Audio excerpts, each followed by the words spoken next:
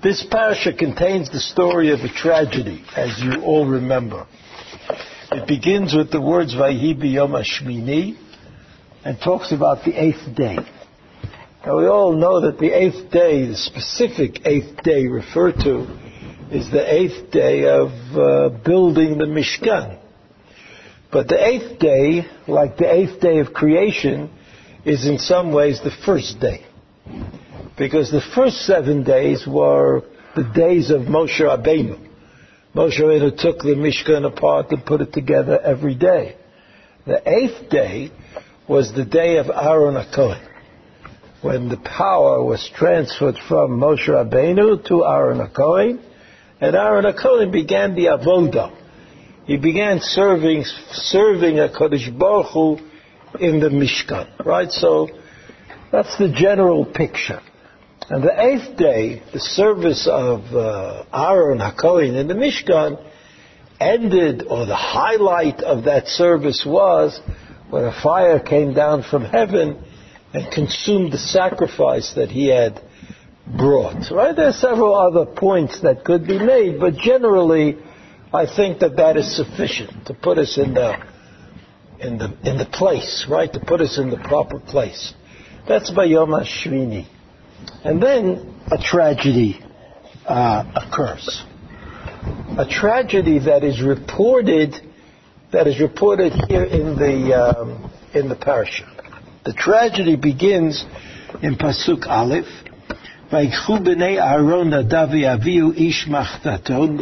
The sons of Aaron, as far as we know, the sons of Aaron didn't have a particular job to do that day. Right? Everything was done by Aaron HaKohen. But the Nadav v'Avihu had no job, but they took it upon themselves. They made a decision. And their decision was, Vayikhu ish machtato. A machta is in English, there's a word for it in English which I don't understand, so it's like someplace, if you had coals and you were going to transfer them to a fire, so you'd make like a little shovel to do it with. That's the machta that has and then vayitnu bahen eish, and you put a fire into the machta, which means that you put coals, hot coals into it. V'yasimu aleha ketoret. Ketoret are the ingredients of the korban that makes a nice smell, that smells in the avoda of the Beit HaMikdash. Why there is such a korban, we don't know, but the Torah is quite explicit in telling us that this finds particular favor with God. That sareach nichoach. There's something special about this sacrifice. Vayakrivu lifnei Hashem eish zara, and they, Nadav v'Avihu, brought before HaKadosh Baruch Hu eish zara. Now the word zara, the word zar, is a word of great significance in the Torah, as we'll see maybe a little bit later on. But zar means you've gone across the limit. You've crossed a border.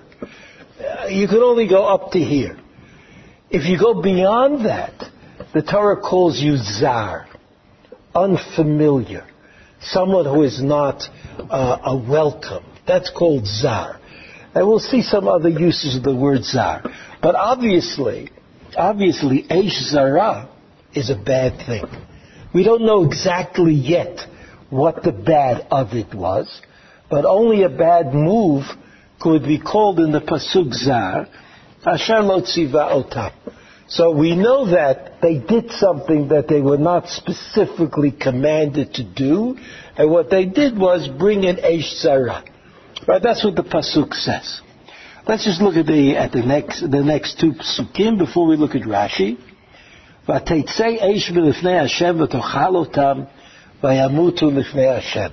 Certainly, the poetry or the lack of poetry, the symmetry or the lack of symmetry, is very much aware, because an eish, a fire, just came down from heaven, and consumed the sacrifice. And that was good.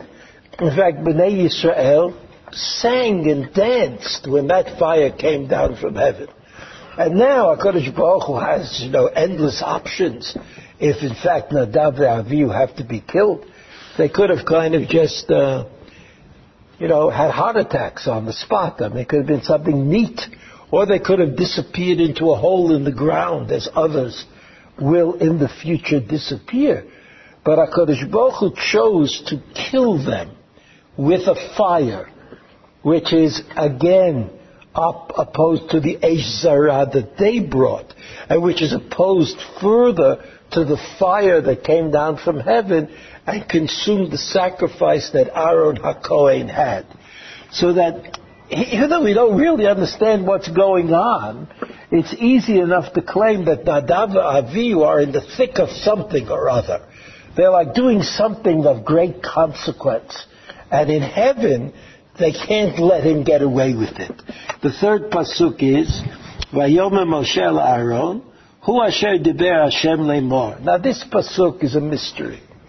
I mean, it's really, Moshe Rabbeinu says to someone, okay, let's follow Chazal, and say that Moshe Rabbeinu said it to Aaron HaKohen. He's going here, Aaron HaKohen sitting Shiva. His sons were killed, 2 sons at the same time. And he goes to him, Vayomer Moshe Aaron sitting Shiva, Hu Asher Diber Hashem Lemor. Oh, that's what God meant. That's what God meant. Bikrovai Ekadesh. Now this word Bikrovai, the Hebrew, just Hebrew, is a kind of out of place. Bikrovai, my relatives, those close to me. Bikrovi, singular. Bikrovai, plural. Bikrovai, Akadesh, I will be sanctified. Now what could that possibly mean? If you just forget that you once learned Rashi, but you forget it, but just to read the words, impossible to understand. Val Pnei Kol Ha'am Ekabed. And as a result, Al Pnei Kol Ha'am Ekabed, I will find honor before Panim of Kol Ha'am. And then we have the famous ending of the pasuk, Vayidom Aaron. And we don't know. This is because Aaron was stunned and too stunned to respond, or because Aaron accepted some exalted idea and therefore did not allow his own unhappiness to come out. But anyway, that's what the Torah says. Vayidom Aaron. So this is a story. This is a story which comes up again in the Torah a little bit in the Parsha of Achrei Mot. But this is the story. Now, how does Rashi retell the story? I mean, Rashi wants to explain things to us, but in this case, Rashi wants to make sense out of the story. So look at Rashi. Rashi says, Rabbi Elazar Omer, Lo metu b'nei Aharon el al yedei shehoru halacha b'fnei Moshe Rabban. So I have to get into the head of Rabbi Eliezer. And Rabbi Eliezer said, you know why they were killed? So Rabbi Eliezer says, I can't really figure it out from the pasuk. If we say that Nadav Avihu made a mistake, if we say that they really wanted to do something good, but they shouldn't have done it, if we say that they were just sort of ignorant for the moment, then why were they killed? I mean, what was so terrible? Everybody makes a mistake. This is the first day of the working of the Beit HaMikdash. Maybe the laws of the sacrifice were not entirely known. I'm talking Rabbi Eliezer talk. So why were they killed? So Rabbi Eliezer comes up with this idea, Shehoru halacha b'fnei Moshe Rabban, which means that Moshe Rabbeinu told them not to do it. And they said, we'll do it anyway. And Bashamayim they said, that is something they should have known better about. They Nadav Avihu.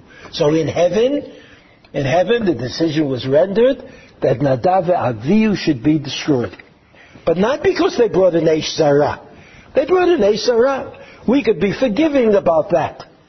But not the fact that they took a stand against the explicit hora'ah of Moshe Rabbeinu. Where is the explicit hora'ah of Moshe Rabbeinu? All right. I mean, if you look hard, you might find it. Rabbi Yishmael disagrees. Rabbi Yishmael says, Shtuyei yayin nichnesu lemikdash. Shtuyei yayin nichnesu lemikdash. They were drunk when they went into the Beit HaMikdash. So if you're drunk, you can never say that you wanted to have an exalted experience. You can never say that you made a mistake about bringing the korban because you wanted to come closer to God. Because drunkenness is mindlessness, and mindlessness as a spiritual experience is unforgivable. Right? Well, let's forget about Purim. Right? For the moment. Oh, well, let's forget about Purim till next Purim. But generally speaking, I think we can all understand that mindlessness and spirituality don't really go together. I mean, it's true that spirituality sometimes overwhelms the mind. I can understand that.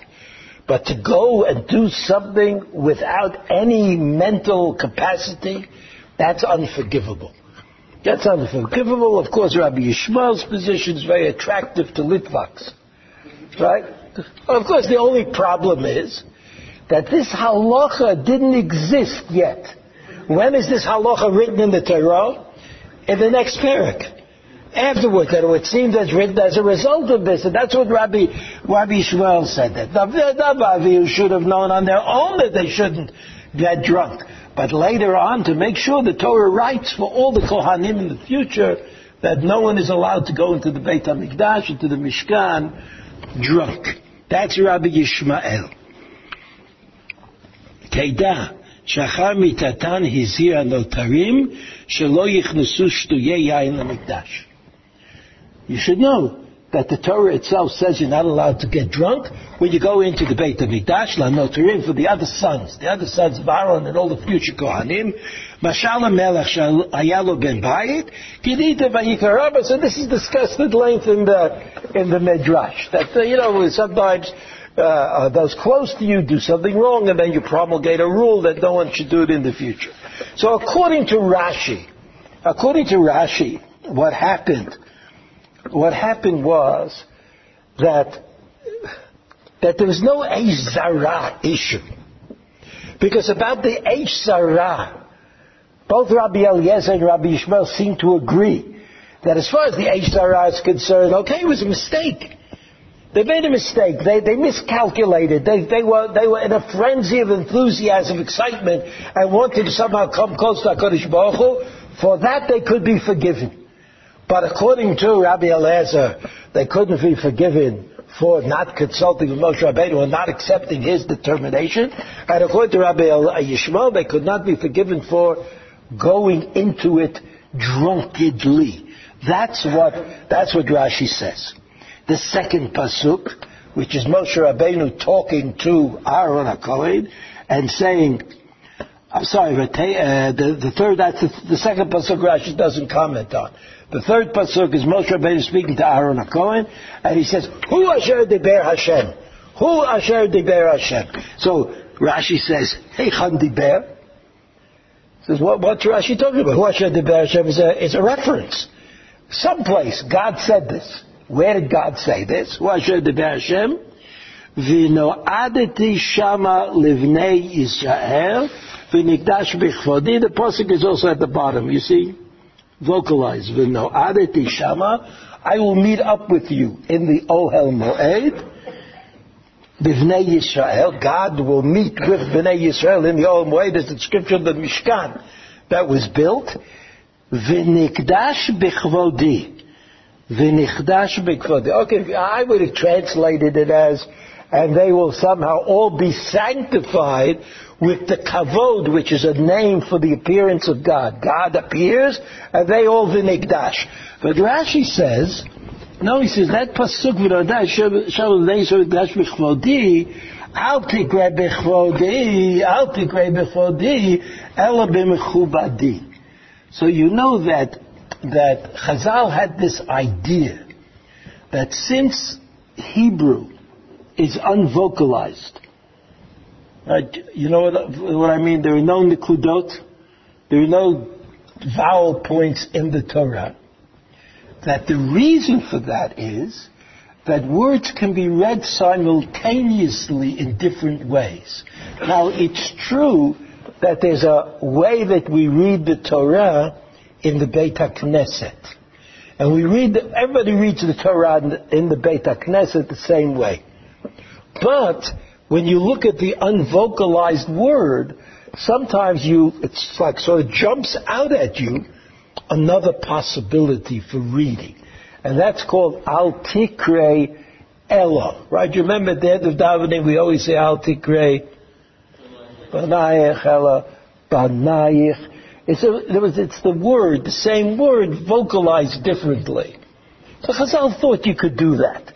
And here Rashi says Al Tikrei Bichvodi Ella B'mechubadi. Now that's a little bit of a stretch, I have to admit. I mean, it's not so. How you get from Kvodi to Mechubadi, I don't know, but that's what the Medrash says. And that's what Rashi says. Because Rashi was addicted to Chazal. Right? In a manner of speaking. Right? If Chazal said it could be. But there's some place where God said it. That's here. Amar lo Moshe la'Aaron. Now this is what Moshe Rabbeinu said to Aaron. Listen to this. Aaron Achi. Yodea hayiti sheyitkadesh habayit b'miyudav shel makom. I knew that part of the sanctification of the Mishkan would be b'miyudav shel makom. Those close to God. Those very close to God. What do you mean? So what does that mean? Sheyitkadesh habayit. Like, you know that when you started off the Beit HaMikdash, you gave a sacrifice. It was an animal sacrifice. But Moshe Rabbeinu says, I knew that when the Beit HaMikdash would be built, the Mishkan would be built, there would have to be a live sacrifice as well. And that live sacrifice would be B'miyuda'av, those close to HaKadosh Baruch Hu.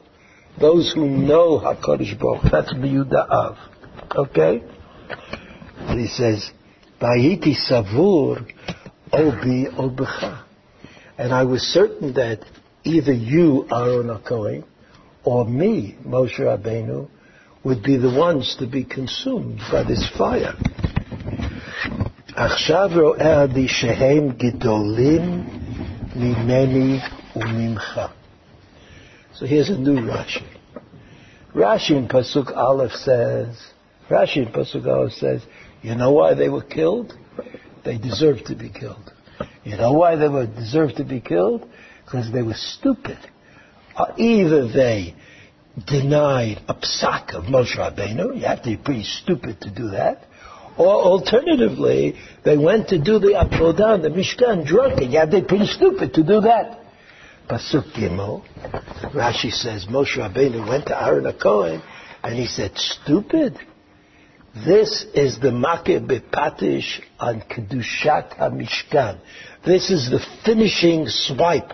This is the breaking the champagne bottle of the bowl of the Mishkan. This is it. It had to happen. And I thought, Moshe Rabbeinu said, it would be you, Aaron, or it would be me who would be consumed in the Beit HaMikdash to make it the real McCoy. Now I see that Nadav and Avihu are even greater than you and I. Because we were all standing there together. Who got zapped? They got zapped. We did. So Moshe Rabbeinu says to Aaron HaKohen, gee, not only don't you have to be unhappy that your children got killed, you should be overjoyed.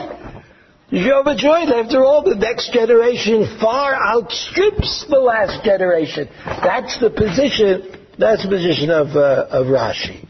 That's the position of Rashi. Ma'idoma Haron. My father hears this. I mean, what's he going to say?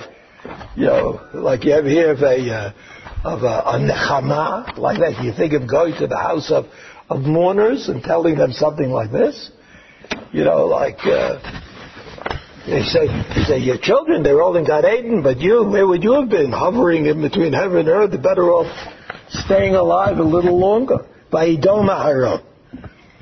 Rashi says, Kibel schar al shtikato. Umar schar kibel. So Rashi says, Aaron HaKohen was rewarded for not saying anything. Meaning he accepted Moshe Rabbeinu's pshat. Right? He had two possibilities. He could have said this was terrible, and he could have said it's right, great. So he accepted Moshe Rabbeinu's pshat. Mash schar kibel. What reward did he get? שיתייחד עמו הדיבור שנאמרו לו לבדו פרשת שטויי יין. That HaKadosh Baruch Hu met up with Aaron HaKohen and said to him, instead of Vayidaber Hashem el Moshe, it's Vayidaber Hashem el Aaron, don't go to the Beit HaMikdash drunk. So you may think that is like not such a big deal, like a great halacha to learn at this particular moment, but this is a piece of Torah that came to us through the agency of Aaron HaKohen. Why did Aaron HaKohen deserve this honor? Vayidom Aaron. Because even though Moshe Rabbeinu told him a difficult pshat, a pshat that's a little hard to understand, nevertheless, Moshe Rabbeinu, Aaron HaKohen accepted the pshat, he accepted his fate, he overcame his emotional distress about his own children having messed up with the Beit HaMikdash, and being killed, and he accepted the position of Moshe Rabbeinu. So that Rashi kind of gives us both sides of the story. He says either they were bad guys and they were punished, or they were good guys, and not only were they not punished, but they demand our respect, veneration, and the fact that Aaron HaKohen was able to do that led to his being responsible or given the credit for a parsha in the Torah. The next parsha about Shtuyei Yayin. All of this is in Rashi. Now, the Ramban has a whole different take on it, but what I'd like to is just read the last 3 lines in the Ramban. V'nei amar Moshe. You see 3 lines from the bottom of the Ramban. The first word on the line, V'nei amar Moshe, Hamikra hazeh hu asher gazar Hashem leimor el libo. Bekrovai ekadesh. Bekrovai ekadesh. What? Who's he? You mean Rashi? Moshe said. I don't know what is human sacrifice. Human sacrifice is when people sacrifice other people. But what? For themselves. I mean, this is not the case, right? It was they did something wrong and they were punished, or they did something right and they were granted immediate entree into Olam Haba. Why is it got to do with the human sacrifice? Human sacrifice means usually, I think, that I want to benefit from the fact that I sacrifice another human being. But here it wasn't that way. Here was a question of sachar v'onesh. Either they were punished or they were rewarded. Right? In either case, it's nothing to do with human sacrifice. But the Ramban says this. The Ramban doesn't like all these stories. You know that the Ramban sometimes is a pashtan. And the Ramban says, V'nei amar Moshe, mikra zeu asher gazar Hashem leimor el libo, b'krovai ekadesh, shelo yersu el kedushati. Shelo yersu. The word yersu is the word that appeared first by Matan Torah in Shemot Perek Yutet, where HaKadosh Baruch Hu says that Bnei Yisrael can come this far up to Har Sinai, but not any further. And so the Ramban alludes to the fact that this idea of gvulot is a necessary ingredient in Avodat Hashem in the Mishkan.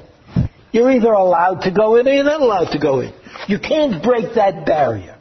So that Nadav and Avihu broke that barrier. It wasn't that they brought an Eish Sarah. It wasn't so much that what they did was unacceptable, but they simply were not given permission at that time to bring a Ketoret. You know, Ketoret is a special sacrifice. And therefore, he says, the end of the pasuk, "Shiyu noagim kavod b'mishkani," and then Bnei Yisrael will learn to give kavod, to honor the Mishkan of Hashem.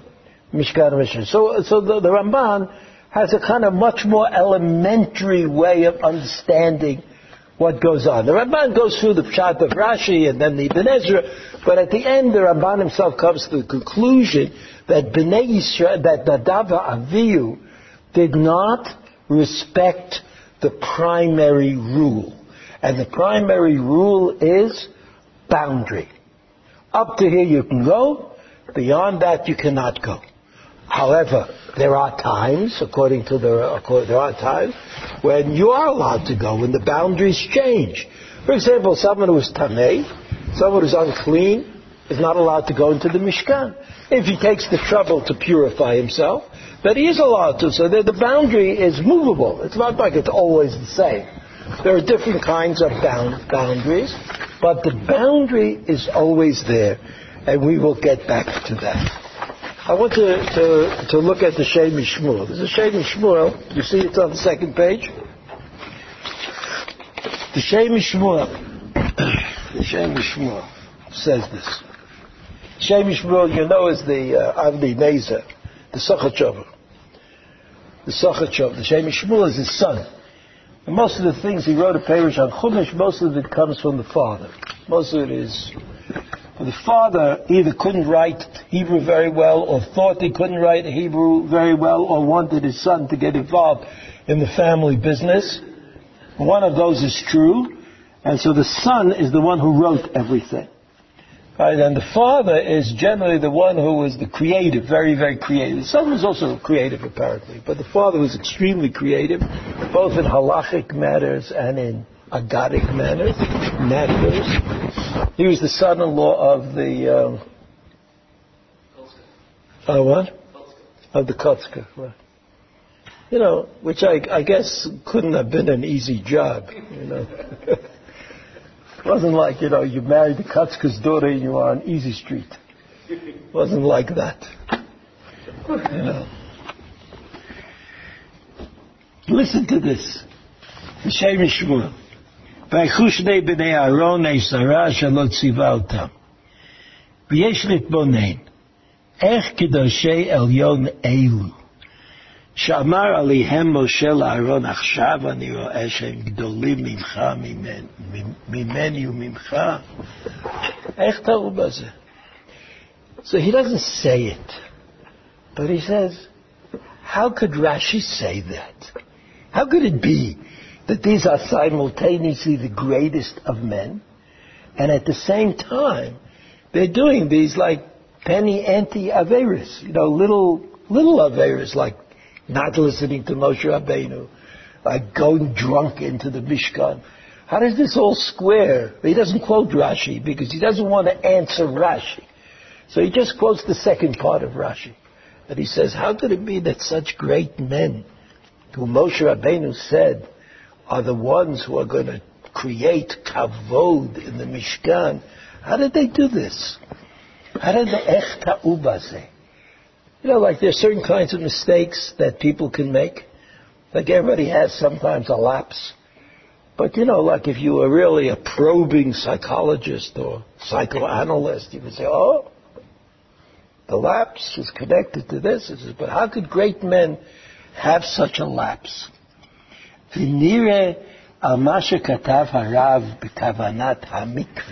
guess he's talking about the Kotzker. That kavanat ha-mikveh. Mikveh is a mikveh. The simcha, he kolelet hafachim. Now listen to this. For those of you who think you're good judges of character and the souls around you. He says simcha. He says, how do you recognize simcha?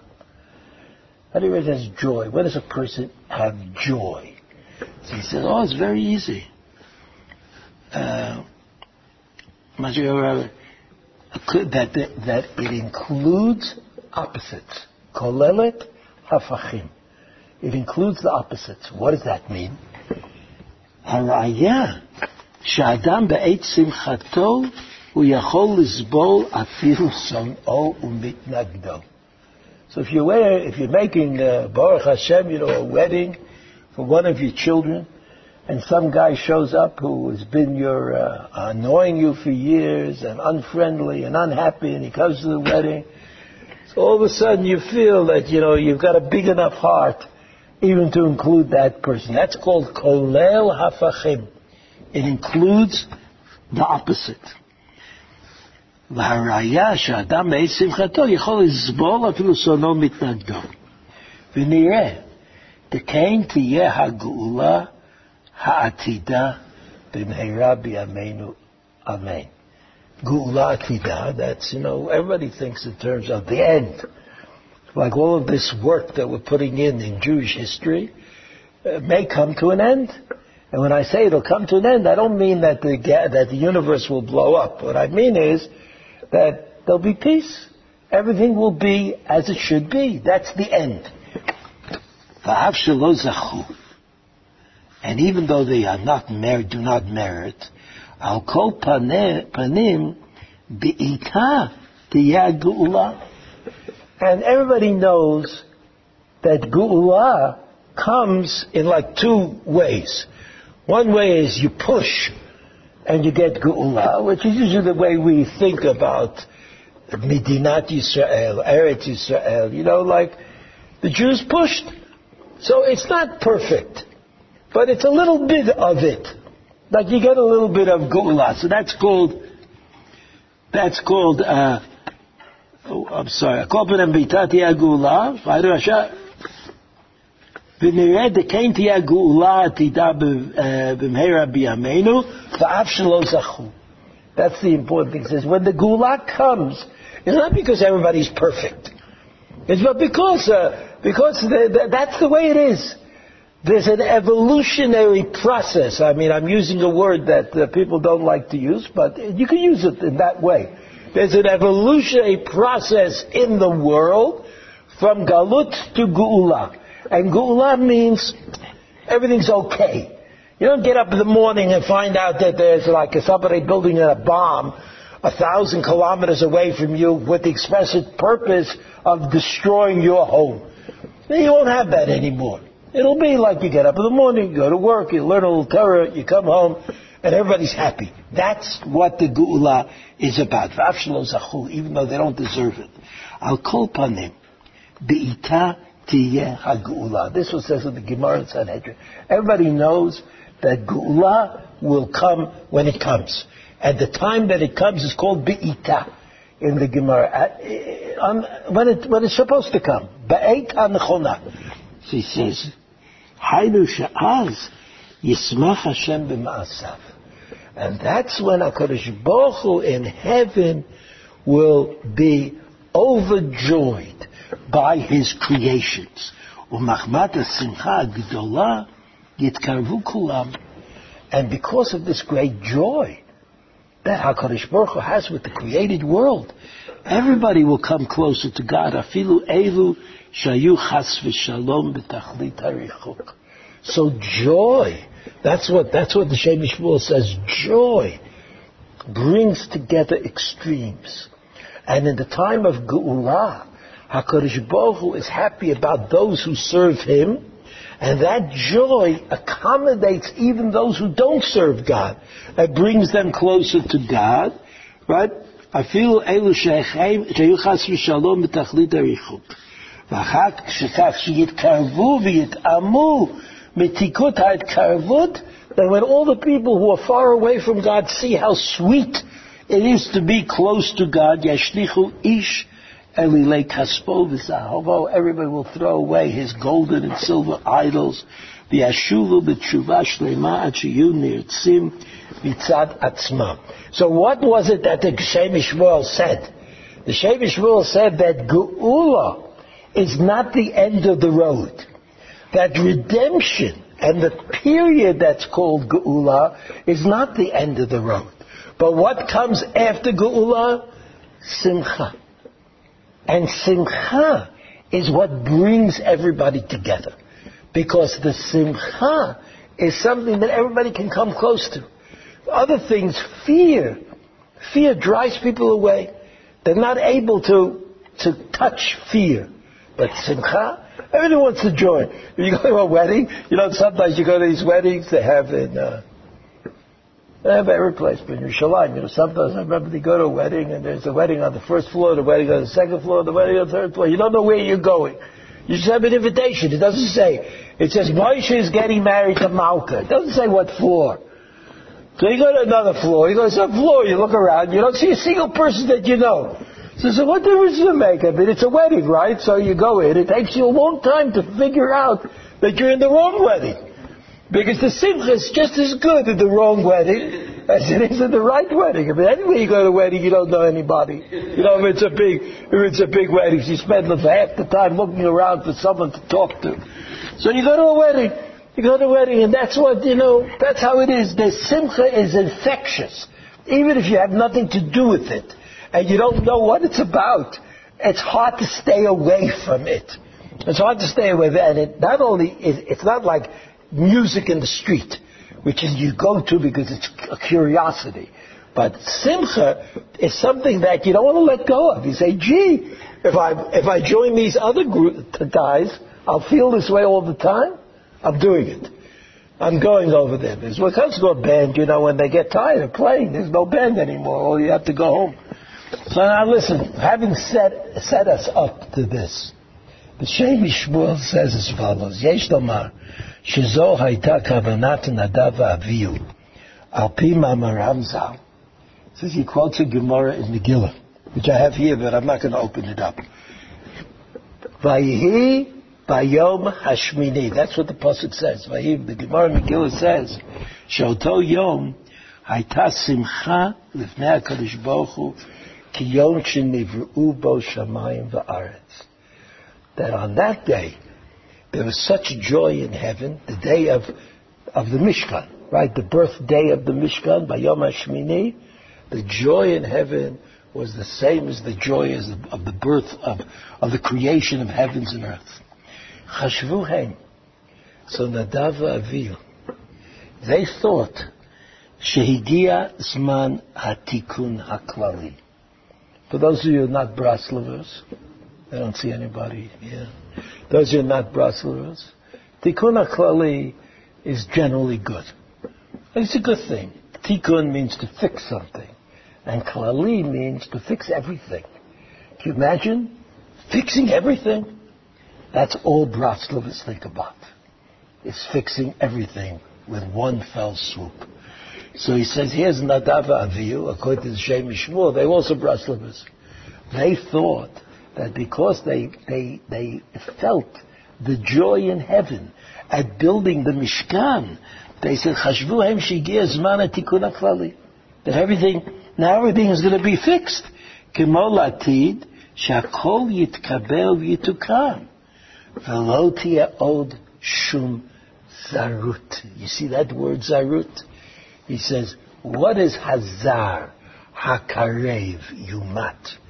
The pasuk in Bamidbar. If you come close to the Beit HaMikdash or the Mishkan when you're not supposed to, death penalty. So Nadav Avihu said, that's not really the way it's supposed to be. That's just to keep us in line. Because we're not really able to handle Kedusha and Tahara and Simcha.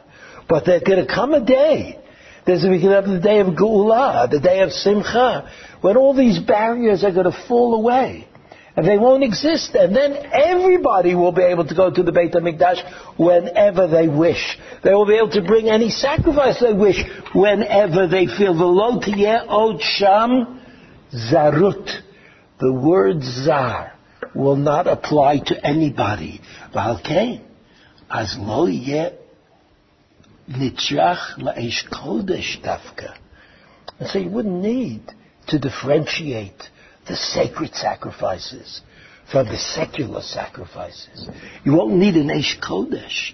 Achalo amru chazal sham shelo hayta simcha shlema mitachat machmat shemetu Nadav Avihu.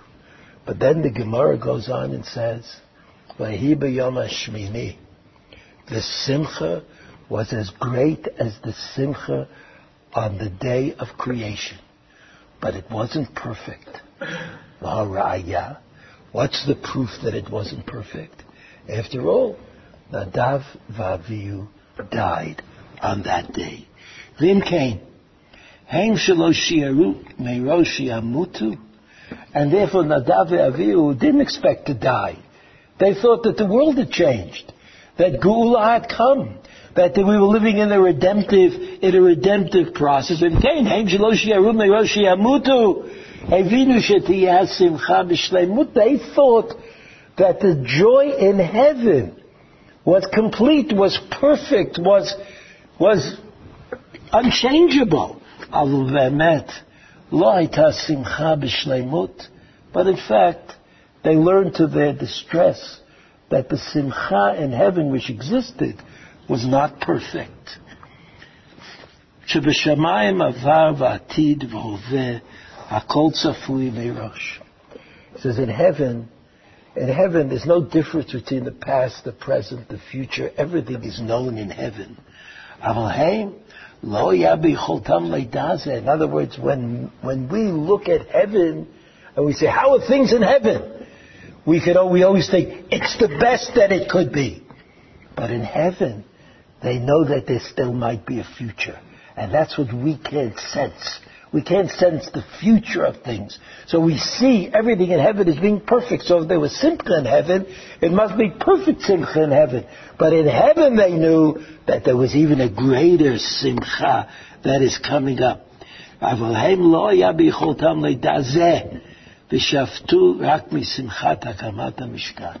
They could not possibly have known that the simcha was not yet complete or fulfilled. רק משמחת הקמת המשכן שהבינו שמזה צריכה להיות שמחה למעלה כיום שנבראו בו שמיים וארץ.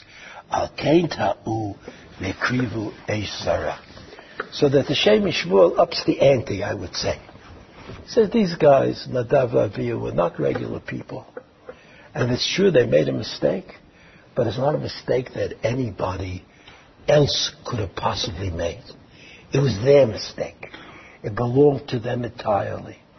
They thought that the simcha that they perceived at the moment of the establishing of the Mishkan in the desert was the simcha of Geula, and therefore the mechitzot, all the things that divide some Jews from other Jews, would have fallen down, and all the laws that distinguish may and may not may have been abrogated at that time, and therefore purposely they brought what was called an Eish Zara. It wasn't accidental.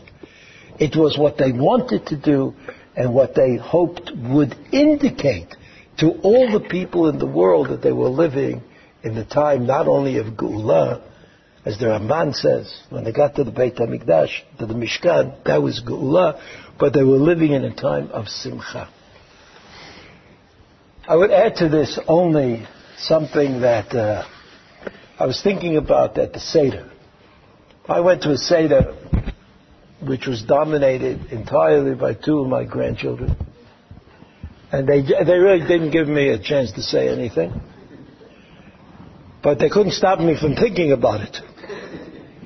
Every time I opened my mouth, they attacked. Oh, Yeshli Perush, Yeshli Malama.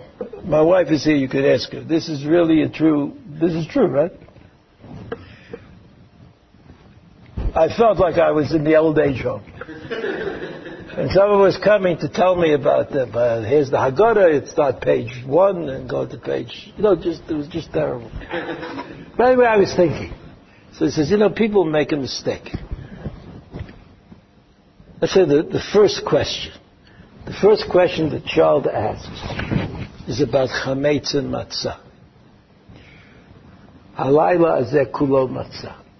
So people make the mistake of thinking that the question has something to do with matzah. Right? But the question doesn't have anything to do with matzah. It has something to do with chametz. When we say halayla hazeh matzah, or halayla ze kulo matzah. What do we mean? We mean, I know why I'm eating matzah, but why am I not eating chametz? I mean, what's so bad about it? What does it not eating chametz have to do with anything?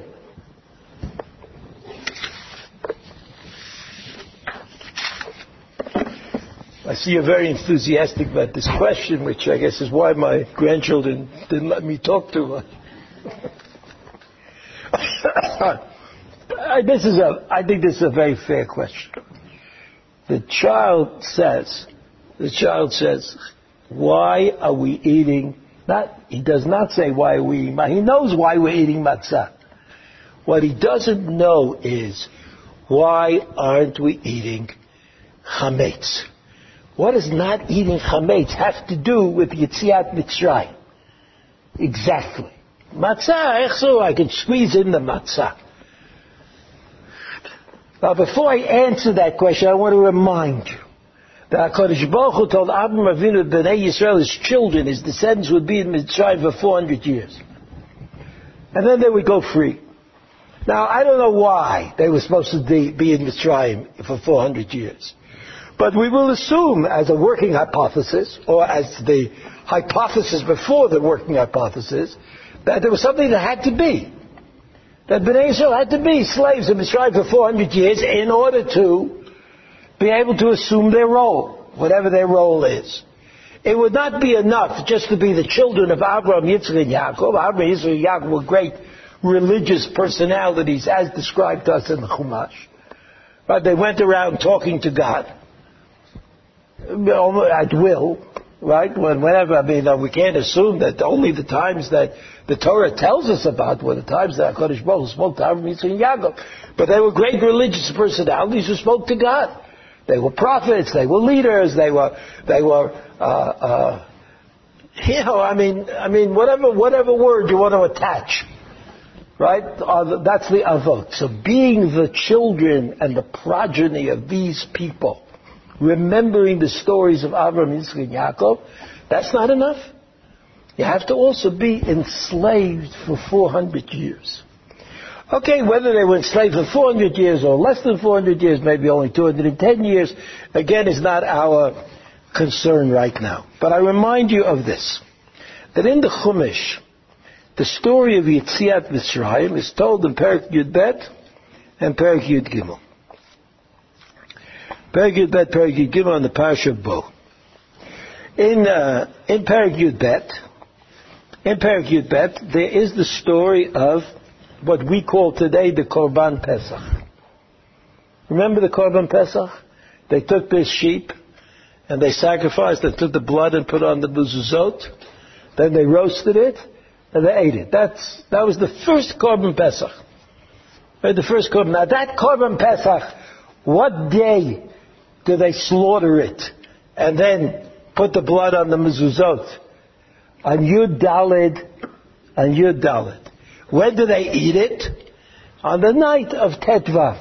Now what does the Pasuk say? What does the Pasuk say? HaKadosh Baruch Hu said to Bnei Yisrael, Vayishon ba'arba'a asar l'chodesh ba'erev. 1 second. No. Here. ולקחו מן האדם ונדעו על שתי המזוזות ועל המשקוף ועל הבתים אשר יאכלו אותו ביום. So they take the blood and put on the mezuzot. ואכלו את הבשר בלילה הזה תליעי שמצות על מרורים יאכלוהו. מרורים יאכלו, על מרורים יאכלו. So that means that when you eat the Pesach, that's Tzli Eish, you eat it with matzot and merorim. That's what HaKadosh Baruch Hu said to Bnei Yisrael. Now those matzot that they were supposed to eat, the Korban Pesach, where'd they get them from? You never thought of that, huh? They got them from Pathmark. They went to Pathmark and they bought matzahs. maybe they baked them in the backyard. Hasidim made round ones. And Litvaks made square ones. But where did they get the matzahs from? There's no instructions in the Torah about where to get the matzahs. They got them in Pathmark. Or wherever. Wherever. Good hechsher, with a good hechsher. And they ate the Pesach with matzah and moror. When? On the night before they actually ran out of Mitzrayim. What happened that night? Happened that night was Makat Bechorot. Right? Makat Bechorot. The firstborn were killed. The firstborn were killed of Mitzrayim. The Jews were spared, as you know.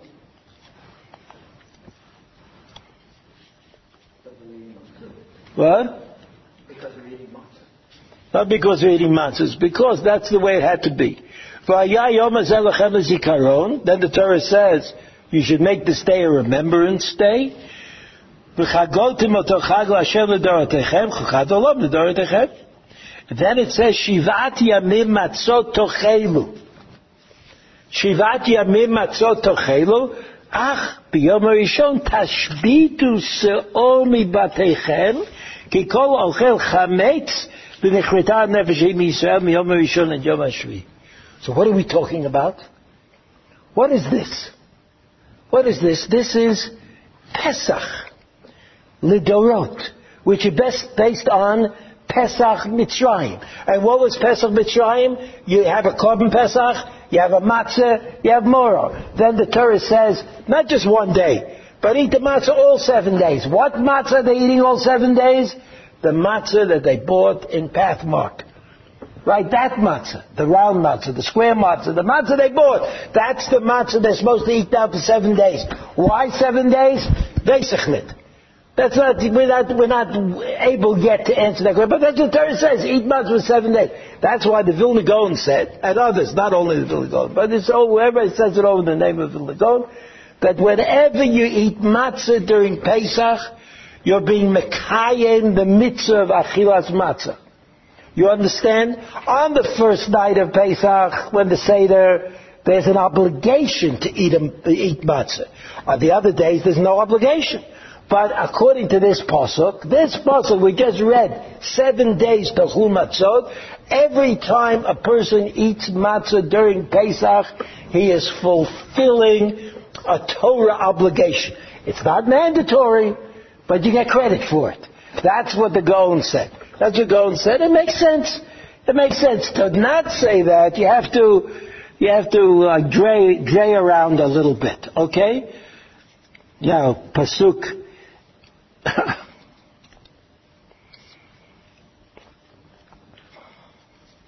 Then it says, pasuk Yudaled Yudzayim. So shmartem et matzot.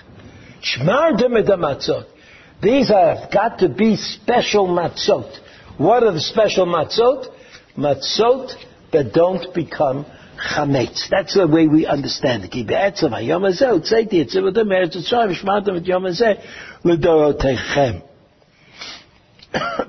7 days.